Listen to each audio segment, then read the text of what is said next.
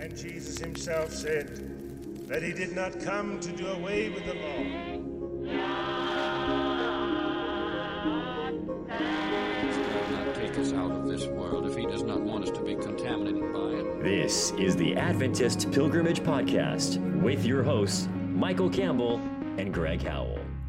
Welcome to the Adventist Pilgrimage Podcast. I'm your host, Michael Campbell, and my co-host, Greg Howell, is starting a new semester, so we're giving him just a little bit of a break. And I thought it'd be kind of fun to just share with you a little bit about some neat discoveries in our Adventist past. Some neat discoveries in terms of church records and what we can learn from them. Some of you may be aware that I'm kind of still getting used to my new role in the North American Division, heading up a new Department of Archives, Statistics, and Research. And part of that role is to preserve and promote our Adventist past in preserving historical records. It's an important part of our organization. Even from just the most basic legal aspects, we have to have a constitution and bylaws and minutes. That's just on a legal aspect. We have to preserve those kinds of records. And so whether you're a conference or a health institution or a local church congregation, record keeping, hence the record keeper, is a vital aspect of our who we are as a church organization, and records both the current, what goes on, as well as the past. And what's especially fun is when we can dig into the past and discover some records that at times we didn't know existed. And we have to, of course, acknowledge that sometimes records are destroyed inadvertently. Battle Creek Sanitarium burned to the ground. So we don't have any of those early sanitarium records in Battle Creek. And that's kind of tragic. And there's not much one can do about that when those records are missing. But sometimes you find some records that you think, well, maybe they're out there, but you weren't quite sure.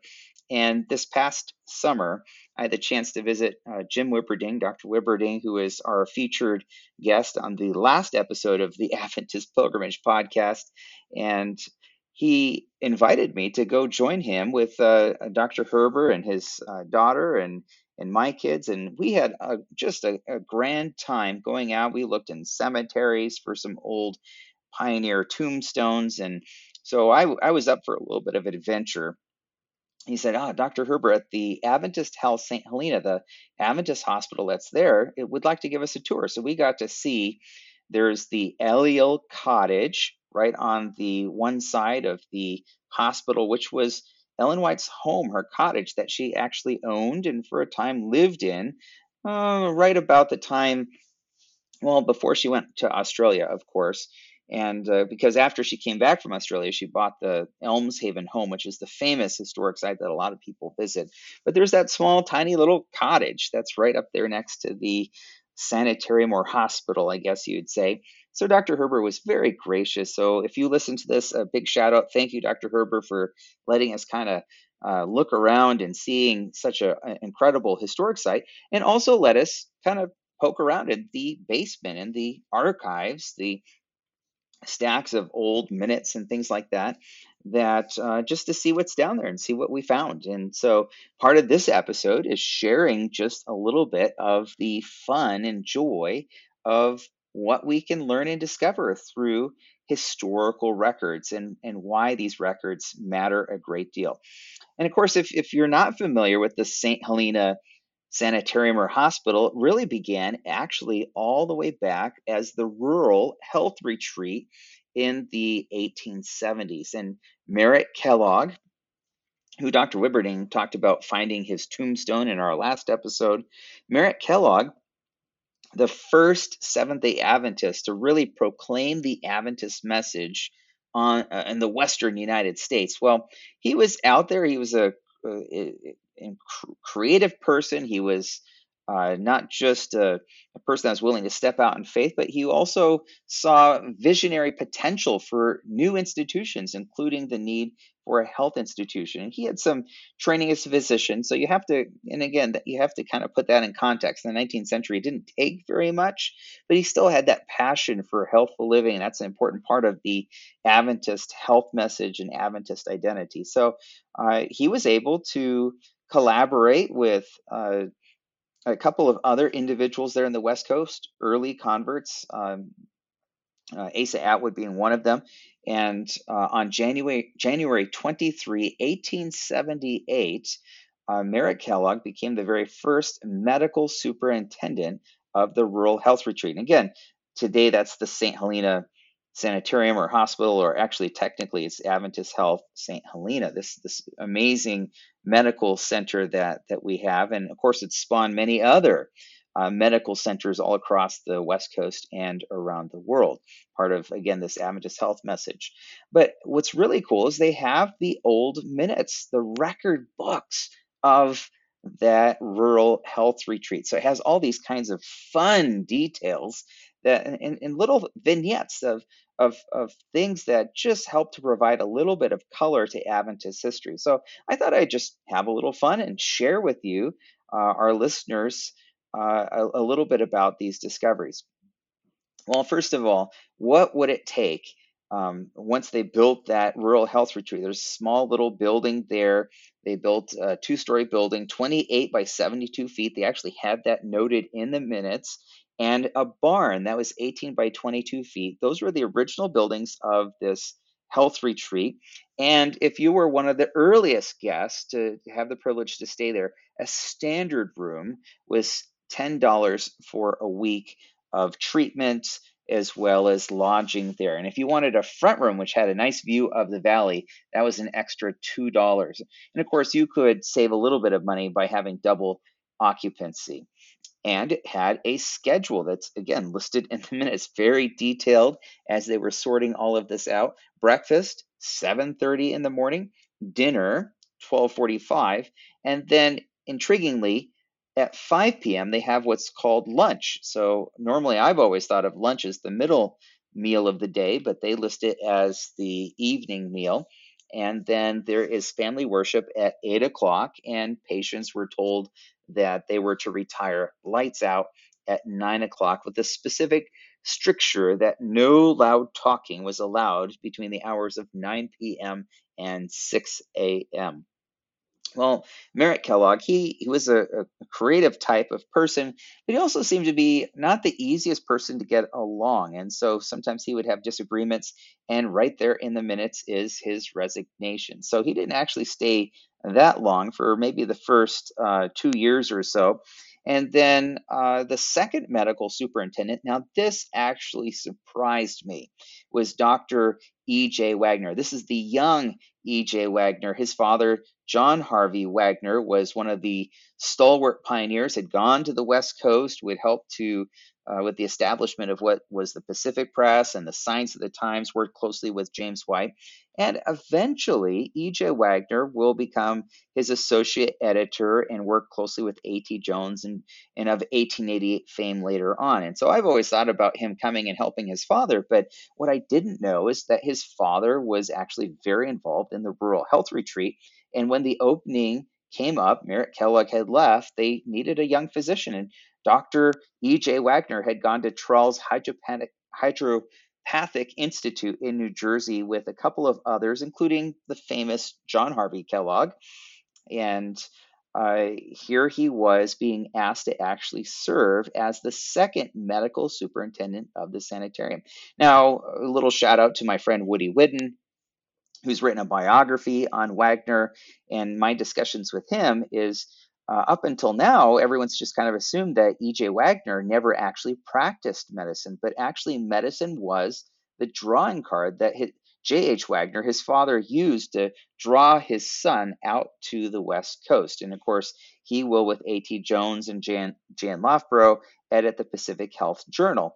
And so it's actually this link through health and healthful living and the practice of medicine that will become a connecting link between Jones and Wagner and contribute to their famous collaboration together and bringing a message of righteousness by faith and a more Christ-centered emphasis within Adventism. So there's these little historical details. Even though someone's written this major in-depth biography in Wagner, here we're still finding out some new things of these very early formative years of Wagner's life. And there's no really other records of that. And so that was kind of a glossing over inadvertently and just because of a lack of records. So these records hadn't been were not really accessible or available, I'm sure, when he was doing his biography. So I'm not trying to fault my good friend Dr. Whidden, but just how new sources provide new information. Then from that, as historians, we have to revise how we understand our Adventist past. That's just how it goes. It's a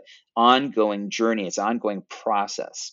Well, all the way at the very charter, the initial charter of the Rural Health Retreat is a proviso for a school or college of literature, of science, of hygiene, and that they could appoint a faculty that would then be able to provide a course of study and receive and instruct students in the usual branches. So, right there from the beginning, it's a broad charter. Not only is it for healing and treatments as a retreat, but also for training and instruction. Now, Healdsburg College nearby will actually be founded specifically as a school for that purpose, but eventually, in due time, the Rural Health Retreat will be sort of like a clinical site where they will train nurses and people will be able to get some practical instruction. So it ends up working out pretty well in the end.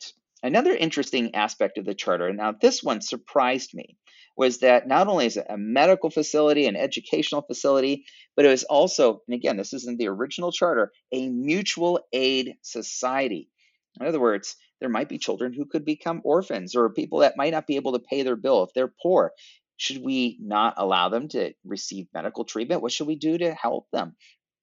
And so they actually made a plan where people could join a sort of very early kind of insurance, health insurance, life insurance kind of premium. So if you were to die or you were to get very sick, everyone in that group would then chip in a few cents and then help cover your medical costs, or in the case of the parents passing away, to help provide some care for an orphan. So again, this mutual aid society. So early kind of maybe social welfare that Adventists were suggesting. Also, intriguingly, because of the glass fire that almost burned down the Adventist Health St. Helena, and certainly did burn down many homes and other buildings tragically in that area, not far away. In fact, it seems just downright amazing that the hospital didn't burn. So praise the Lord. I'm thankful for that. But again, my heart goes out because I had some friends that I personally know that did lose their homes, and so my heart hurts for them and all of that. But it's interesting that all the way back to the 1870s, 1880s, a major topic was water or lack thereof, the need for water, and prevention, or as they put it, precautions against fire. And so they, in 1887, voted in these minutes that they would procure 6 dozen fire buckets and hand grenades. Now, I don't think these are the hand grenades you use to blow things up. I think these are some kind of fire mechanism that is being used somehow to help put out fires, and that they would then be organized into a company, and they would have fire drills once a month. Also, in going through these minutes, I found out that the Sanitarium's first horse that would go up and down the hill, all the way down into the valley, and retrieve patients that were coming up to receive treatment, and then go back down and carry supplies. The Sanitarium's first horse was named Duke. And so you get a little bit of this fun color. Well, back to this water. Water is a big issue, so they actually vote that they will build a 500,000 gallon reservoir with a 75-foot drain, and that this reservoir would be approximately 6 feet deep, from which they would have a sufficient water supply to help keep a sufficient reserve of water that they could use it for the rural health retreat for whatever they might need. Also, I mentioned Ellen White had the Eliel Cottage, but that wasn't the only place. In fact, the original Eliel Cottage that was there, she actually purchased another home that was there and then owned a barn that was nearby. And Ellen White believed in the mission of the Rural Health Retreat. And it's intriguing to me because Ellen White not only is she telling other people you need to contribute and help out, she set and led the way through her own example. And so there in the record of the stock, you can actually see the stock is Ellen White's purchase of 50 shares of stock in the Rural Health Retreat. And of this recorded in there where she purchased a plot nearby to help buy some of the land and raise funds. And so Ellen White's personally helping to raise capital for this institution and supporting it in a very tangible kind of way. Ellen White would keep that property while she was over in Europe, and she would eventually rent it out. Now, this is very interesting because I poked around not only in the hospital record books, but I went over to the Pacific Union College, the successor to the Healdsburg College, and in their record books, I found, this was amazing to me, the original financial records of the Healdsburg College. And in those records, there's different accounts. So any of the people that work there, they'd have an account sort of like the local bank. You wouldn't go all the way down. You'd keep your money in the safe, and it would function kind of like a bank. And so you would draw upon it if you needed to, or you deposit things. So if you had your check or your salary, that would be deposited in there. And in the original Healdsburg College financial record books, I was turning through the pages, is a big page, actually 2 pages, saying Mrs. E.G. White. So, and by the way, there's pages for A.T. Jones and E.J. Wagner and a whole bunch of other famous Adventist luminaries. But this was pretty exciting to me. You can actually see there's Ellen White's financial records. And this may be the best example that I know of Ellen White's finances. And again, these finances are specifically from the early 1880s when she was living in California before she goes to Europe, but we have an actual snapshot of Ellen White's finances. And so if you look at that, you will see listed on there everything from supplies to improvements to a receipt from Pacific Press, where she obviously got some royalties. You see one of her helpers, May Walling, who she's helping to pay her assistants, in this case, her niece, who's working for her, helping as a literary assistant and helping in that kind of capacity. And interestingly enough, Ellen White is also helping to provide tuition and scholarships for some of the students who are there at the college, including her own niece as well. She wants to make sure not only is she working for her, but both her and other worthy students that there is recorded for us. And this is not something, this is why record books are so important, because there have been critics of the church that have said, oh, Ellen White's trying to live large on the church and make money off of Adventists, and so she was very disingenuous. But here we actually have a very good record, and this would have been kept by the college. So this wasn't Ellen White trying to secretly hide some kind of financial records here. These have just been kept, and with many other records, and so here they are, and we have now a good evidence. And she made contributions to the church as well. So she wasn't just telling people, hey, you need to give, but she's setting and leading by example, both with tuition, and there's a record where she's giving some money to the local SDA church. So she's paying her tithes and offerings. And you can see in that list where there's groceries and things like that, college supplies, imagine some stationery. There's even one instance where some furniture, apparently she wanted a piece of furniture, so she bought some furniture. So now, thankfully, to these records, both at the hospital and at the college, we have this window into Ellen White. Of course, she's passionate about Adventist education. She's passionate about health reform in health institutions. And interestingly, Ellen White hosted the board and attended board meetings when she was around, and so and on a couple of occasions where she actually had the board meet with her in her home. So she's very engaged. She's involved. I had always heard, well, the only board that Ellen White ever served on was at the end of her life with Oakwood or Madison, but here early on, 30, 40 years earlier, is Ellen White participating with the board. And this actually creates a little bit of interesting background because I had the privilege to assist with the Ellen White Encyclopedia about 20 years ago.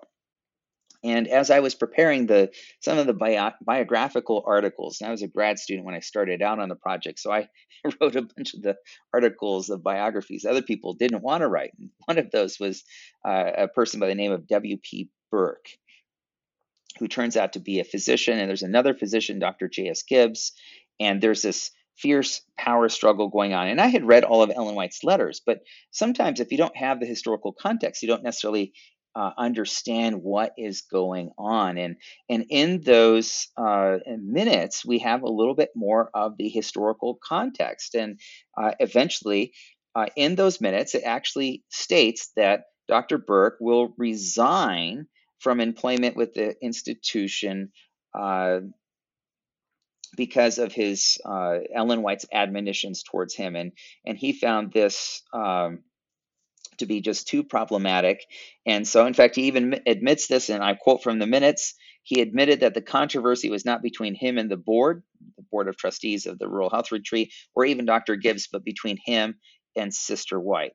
Now, eventually, there'll be kind of the rest of the story that will go on, because he will come back and have a sort of confession. And again, that's in the minutes too, as he is trying to work out. And Ellen White, I don't want to do injustice, but to kind of summarize a little bit, Ellen White's concerned about some of the interpersonal relationships that are going on. She's also concerned about the focus on making money instead of ministry, and how some of the people had voted themselves these large salaries. And again, the minutes show how they had voted themselves these increases, actually sometimes large increases in their salary. So Ellen White was all about the mission of an institution like this. And so Dr. Burke kind of had this power struggle, and at one point he ends up resigning and then subsequently repenting. He actually will resign a second time later on. Again, that's in the minutes. And again, this kind of back and forth that's going on. Other interesting little details that show up in the minutes are discussions about things like Abram LaRue, and in the record books is an actual stock certificate for Abram LaRue, but since he had left as a missionary, self-supporting missionary, selling health foods in his dream was to go to China. So they told him, the General Conference leader said, "You're too old to go, but maybe you could go to one of the islands in the Pacific." So he kind of compromised in his mind. He just said, "I'll ask for forgiveness. I'll go to Hong Kong. It's kind of an island, so he technically met the requirements of church leaders, but then he's right off the coast of China, and he's fulfilling his dream of doing missionary work in China." And so he had bought stock before he left, sent a contribution to help the Rural Health Retreat. I guess they didn't know where to send it to him, and of course, eventually he will pass away. And so that stock certificate of Abram LaRue is right there with the minutes and the other records that are there. And on July 5, 1888, the board of the Rural Health Retreat actually vote to send 25 pounds of their number 2 graham crackers. They started a health food business to help support Abram LaRue with his missionary work. And so I just think that is such a neat touch of how you have early Adventists like Abram LaRue, an early convert there in California. An amazing story. You should read about it. You can read the Adventist Encyclopedia article if you'd like to get a little bit more of his story. But here they are now blessing him, trying to support the mission of the church. So missions, supporting missions, facilitating and moving onward the work of the church. And another interesting detail in the minutes, July 30, 1888, the board says, let's investigate getting a post office. But they finally decide, well, they'll be forced to have to deliver mail on Sabbath, and that's not really going to work with our whole conviction about the seventh-day Sabbath and Sabbath sacredness. So they eventually decide not to do that. Well, there's all kinds of interesting details that could be found in here. They eventually will Oh, another here, this is kind of fun, is to install electricity.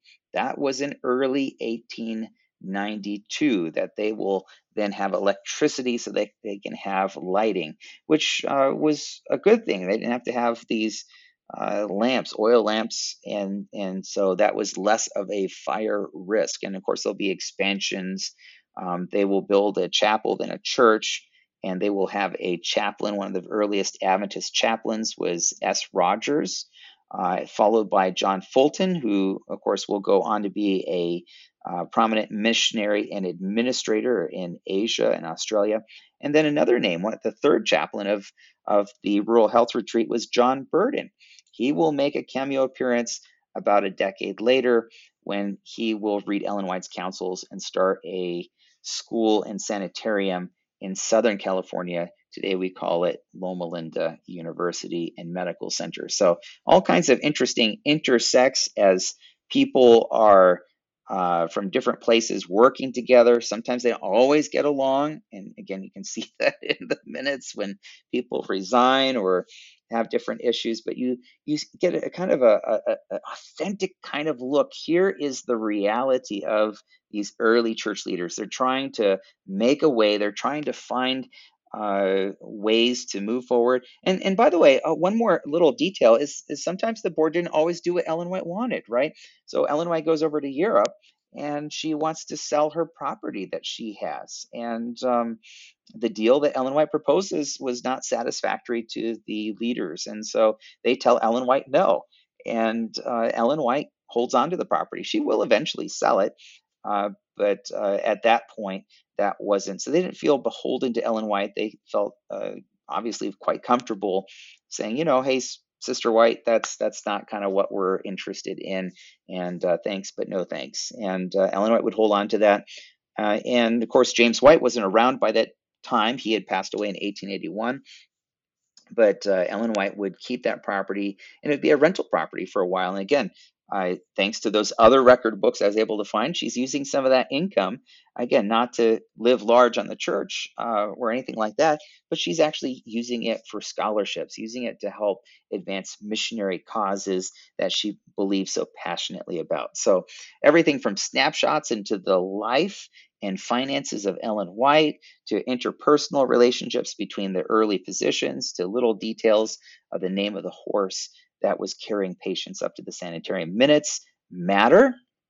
They matter a great deal. And so I would just encourage you, if you're listening, I don't know if you have your local church, you might have some early records or documentation. Hold on to those things. Make sure that they're preserved. Don't just throw them away. I can't tell you how heartbroken I've been many times. People told me, we had these old records and nobody wanted them, so we just tossed them. Don't do that. Keep them for historical posterity, for historical purposes. You just never know when some of those old historical records might shine some fascinating vignettes into our Adventist past and provide windows that help us to better appreciate that nuance, the historical nuance that every historian wants to dive in a little bit deeper. Part of being a historian is being kind of like a detective. You can only write and research based on the evidence that you're able to find. So when we can find this evidence, this research, this materials, records that show up, I tell you, this Adventist historian's heart skipped a beat. I was just so excited and thrilled. So thanks for joining for this episode of the Adventist Pilgrimage Podcast. And we're just continuing on looking at all kinds of different things, from interviews from Adventist historians to new historical discoveries. And so we want to invite you to keep on listening and keep studying, keep learning about our Adventist past together. Thanks for listening. We'll see you next month for another episode of the Adventist Pilgrimage Podcast. And Jesus himself said that he did not come to do away with the law. He will not take us out of this world if he does not want us to be contaminated by it.